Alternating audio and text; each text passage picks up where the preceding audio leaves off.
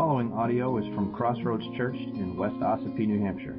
For more information about Crossroads Church, you can go to www.crossroadsossipee.com. Father, we're so grateful to be here this morning as your family. Lord, we do miss those that are not with us because of illness or other circumstances, Lord, but I pray that you would minister to them where they are right now. Father, we long to hear from you this morning through your word. Pray that your Spirit will speak in spite of my effort. We long to hear from you. Nobody needs to hear from me. We want to hear from you. Father, we thank you for this time and pray that you would use it for your glory and our good. In Jesus' name, amen. Well, as we have already heard and seen, on the third Sunday in Advent, we'll light the joy candle. This is a reminder of the good news of great joy that the angels proclaimed to the shepherds and to all the earth when Messiah Jesus was born in Bethlehem. This morning, we are going to continue on that theme as we consider another hymn by Charles Wesley that we've sung this morning, Hark the Herald, Angels Sing. We spent the last 2 weeks talking about Come Thou Long Expected Jesus. Maybe should have started with Hark the Herald, Angels Sing, because there's 4 verses and 4 Sundays in Advent, but I'm not good at math anymore. Well, anyway, this hymn was written by Charles Wesley, 1739. So it's been around for a while. Charles and his brother John Wesley were instrumental in a great revival in England that spread to America that's known as the Great Awakening. You ever heard of that before? It's a wonderful thing. And one of the ways that the thousands of new converts were taught the theology behind their new faith was through the many songs that were being written. Charles Wesley wrote over 6,500 hymns. He's a busy man. And also preaching on top of that. And he wrote these songs not just because he wanted to sell albums, CDs or downloads or iTunes or whatever. He wrote these to instruct new believers in faith. And it's been around the church long enough to be part of what is called a worship wars. We only sing hymns here. No, we only sing choruses here. Or we only use a hymn book. Or we only use transparencies projected on a screen and all that nonsense. Praise the Lord, we're kind of spared from that to appreciate music. Doesn't matter if it was written 1739, 1939, 2039. Doesn't matter. The point that Wesley was trying to get across was to instruct believers in theology, and music was an easy vehicle for that because you get a tune stuck in your head, right? This is a wonderful tool. Would that we would continue to use that to instruct, not just to stir up our emotions, but to instruct believers in the faith. And Hark the Herald, Angels Sing is usually one of the first Christmas carols we sing around here. So I thought I would take some time to slow it down and take a look at some of the rich theology and biblical themes here in this wonderful old song. But it's 4 verses, and there's a lot of theology. So we'll look at verse 1, and we'll go from there. Hark the herald angels sing, "Glory to the newborn King, peace on earth, and mercy mild, good and sinners reconcile. Joyful, all ye nations, rise, join the triumph of the skies. With the angelic host proclaim, Christ is born in Bethlehem. Hark the herald angels sing, glory to the newborn King." Now there's been some debate as to whether or not the angels actually sang based on the original language.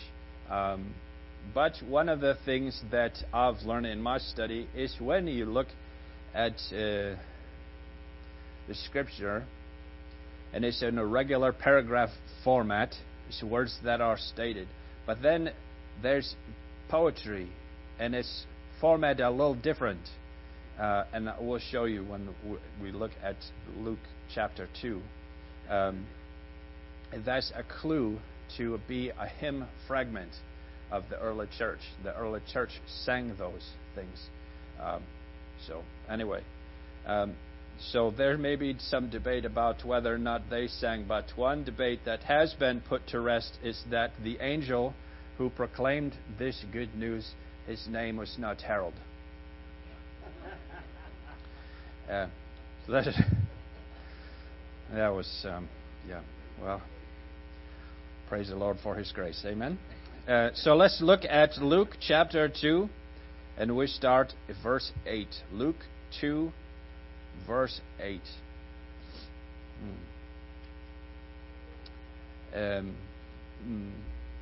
And in the same region there were shepherds out in the field, keeping watch over their flock by night.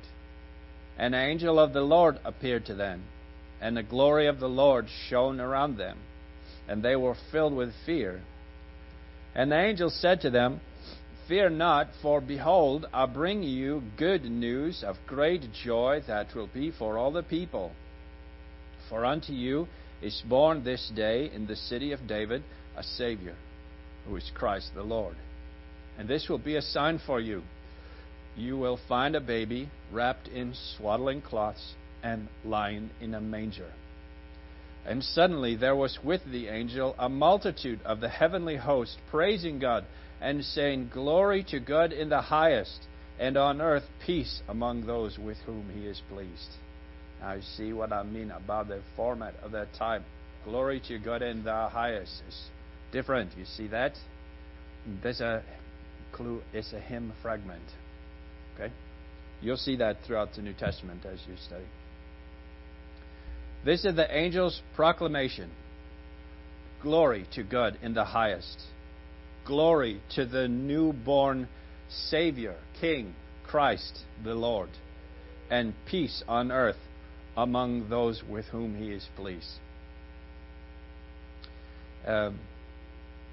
I find it interesting that the angel appeared to shepherds. And not to make a big deal about this, that the shepherds were the lowest of the low, the lowest class. I don't think that's that important. What is important is shepherds were not kings. Shepherds were not religious leaders. Shepherds were not leaders of the community. They're just normal people. Normal guys work a job, and the Lord appeared, spoke to them through the angel. I think that's significant, simply because the Lord speaks to every man, to normal people, regular people. There's no caste system with our Father, and I praise the Lord for that. I don't know that there's any particular significance other than God's just trying to imagine new sermons to talk about what the shepherds did for a job and why they're out at night and blah, blah, blah. I think it's just regular people, and that's the point. I think the message of the angel seems pretty straightforward until you get to the much more specific peace on earth part. Now, you remember the Peanuts, Charlie Brown? And Charlie says, Charlie Brown says, anybody really know what Christmas is all about? Because he's talking about commercialism and decorating your doghouse for Christmas and win prizes and stuff. And Linus comes out and he quotes this verse from the old King James. And he says, he wraps his little part up with saying, and peace on earth, goodwill to men. That is very general. But that's not what the Bible actually says. Peace, glory to God in the highest, and on earth peace among those with whom He is pleased. That's a little more specific. I don't know if you notice. It's not the angels. They did not proclaim peace for the whole earth, peace for mankind. He said for a specific group of people on earth, those with whom He is pleased. Well, who's that? It's a good question. I'm glad you asked. Kenny thinks it's him. Well, maybe right. Galatians 5:22 lists peace as one of the fruits of the Spirit. Love, joy, peace, patience, kindness, goodness, faithfulness, gentleness, and self-control. And you can't experience any of the fruits of the Spirit unless the Spirit dwells within you. And the Spirit cannot live within you unless you have faith in Jesus Christ.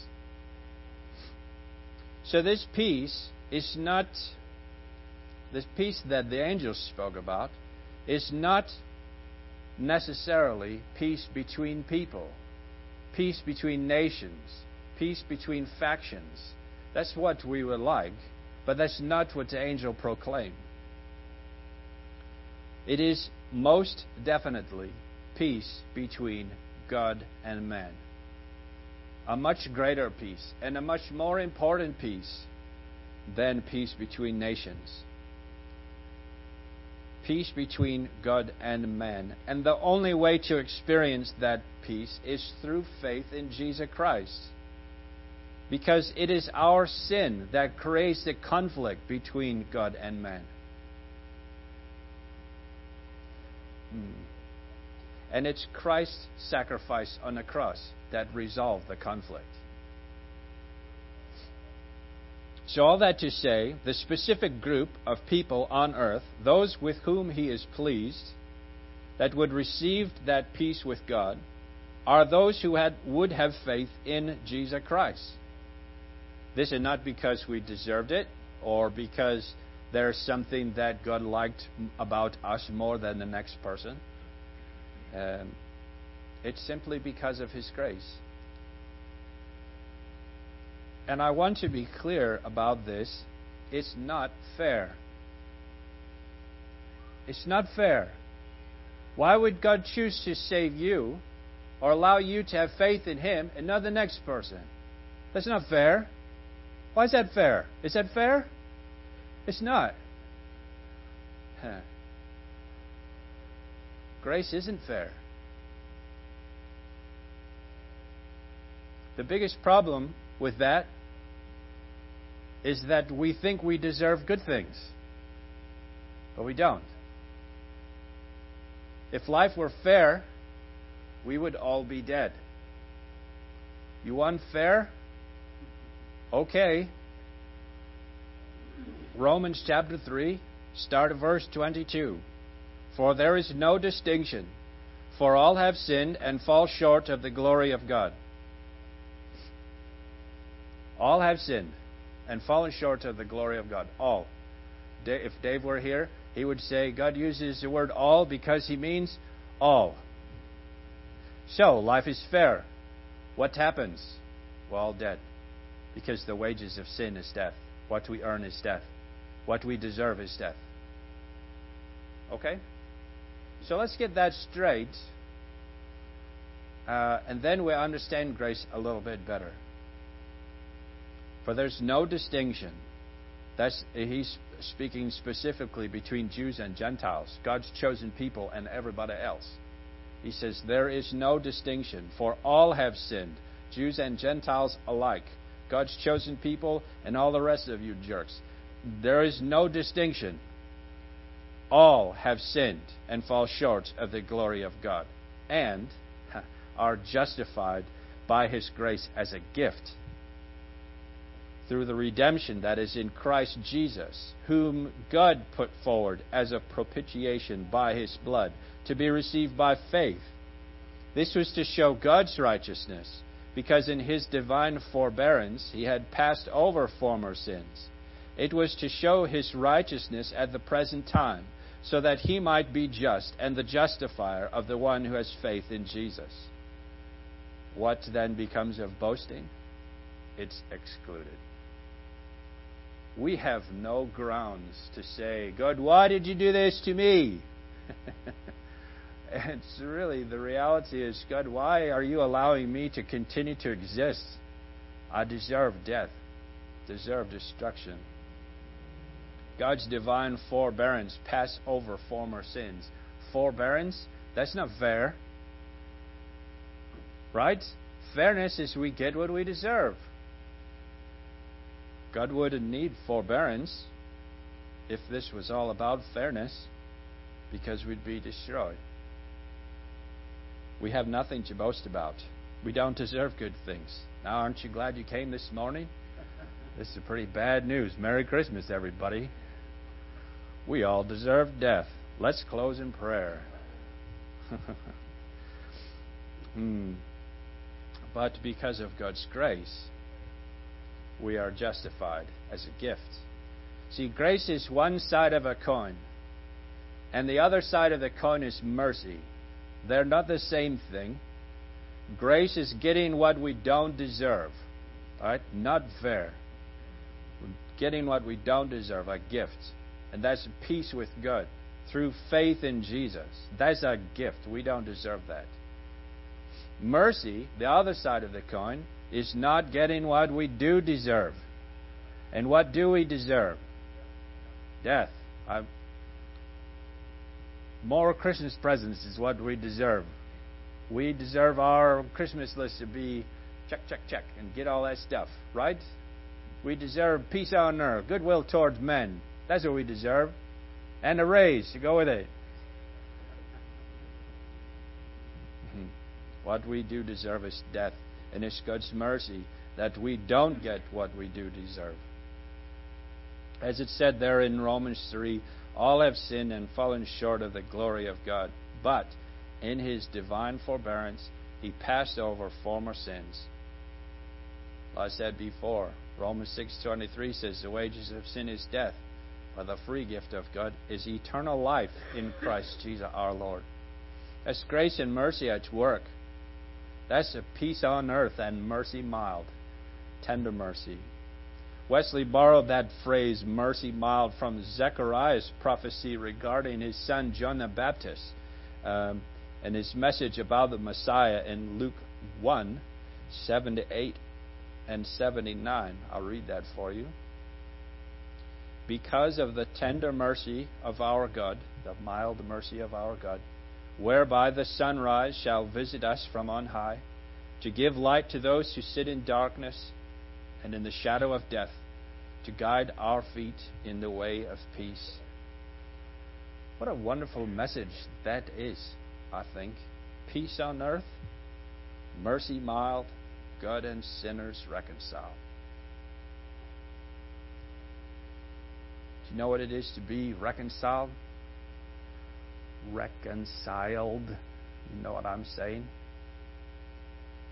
2 Corinthians 5:17 says, if anyone is in Christ, he is a new creation. The old has passed away. Behold, the new has come. All this is from God, who through Christ reconciled us to Himself and gave us the ministry of reconciliation. That is, in Christ, God was reconciling the world to Himself, not counting their trespasses against them, mercy, and entrusting to us the message of reconciliation. Therefore, we are ambassadors for Christ, God making His appeal through us. We implore you on behalf of Christ, be reconciled to God. For our sake he made him to be sin who knew no sin, that in him we might become the righteousness of God. Working together with him, then, we appeal to you not to receive the grace of God in vain. For he says, in favorable time I listened to you, and in a day of salvation I have helped you. Behold, now is the favorable time. Behold, now is the day of salvation. There in those first 4 lines of this wonderful old song is the good news. God came to us to make peace with him through faith, to forgive our sins because of his tender mercy, to reconcile us to himself by taking our sins upon himself on the cross. I think that's wonderful. The rest of the first verse is our call to response. How do we respond to God's grace, to this wonderful gift of the grace and mercy of God? Joyful, all you nations, rise and join the triumph of the skies. With the angelic host proclaim, Christ is born in Bethlehem. Our response to the good news should be joy. Joy is not happiness. Joy is not always bubbly and giddy and giggly. Happiness is based on circumstances. Right? Things are going good, you're happy. Things are going bad, not so happy. That's not what joy is. Joy is it's a whole different animal, because it's based on God and his faithfulness, which doesn't change. And it's our satisfaction in him, knowing that everything is taken care of, that God has it under control. We can have joy in that. God did the impossible, and he did it for us. And though the plan was set in place long before time began, long before sin entered the world, the instrument of our reconciliation was and always will be the one who is born in Bethlehem, Christ the Lord. I've often thought about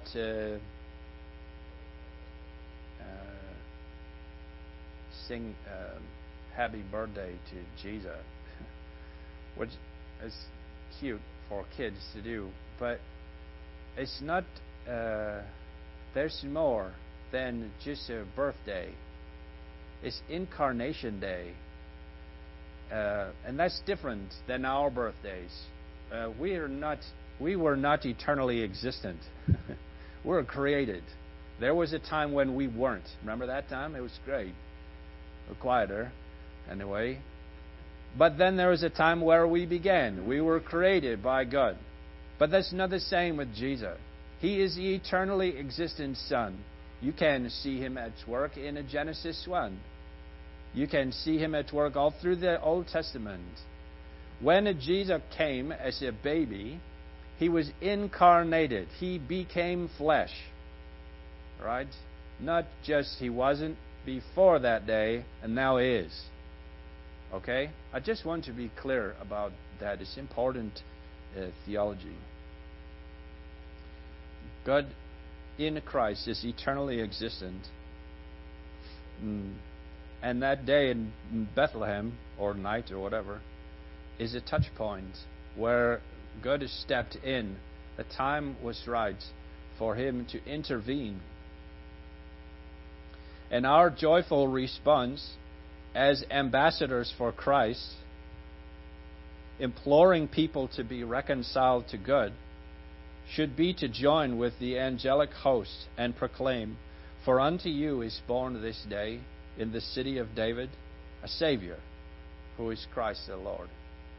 That's our response. Christmas is a hard season. Advent a hard season. because it's so much distracting.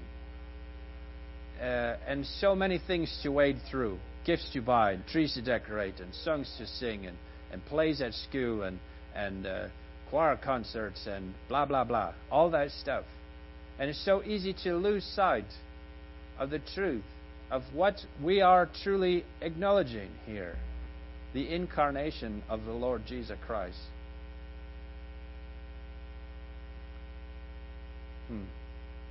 I pray that our focus would sharpen and not get blurred. We've got a week left, right? Next weekend, all this nonsense is over. We get back to life as normal, right? Let's not waste the time that we have and use these days to continue to proclaim that Christ was born in Bethlehem, that God intervened because He didn't want us to be separated from Him anymore. Hark the herald angels sing, glory to the newborn yet eternally existent King. Peace on earth and mercy mild, God and sinners, you and me, reconciled.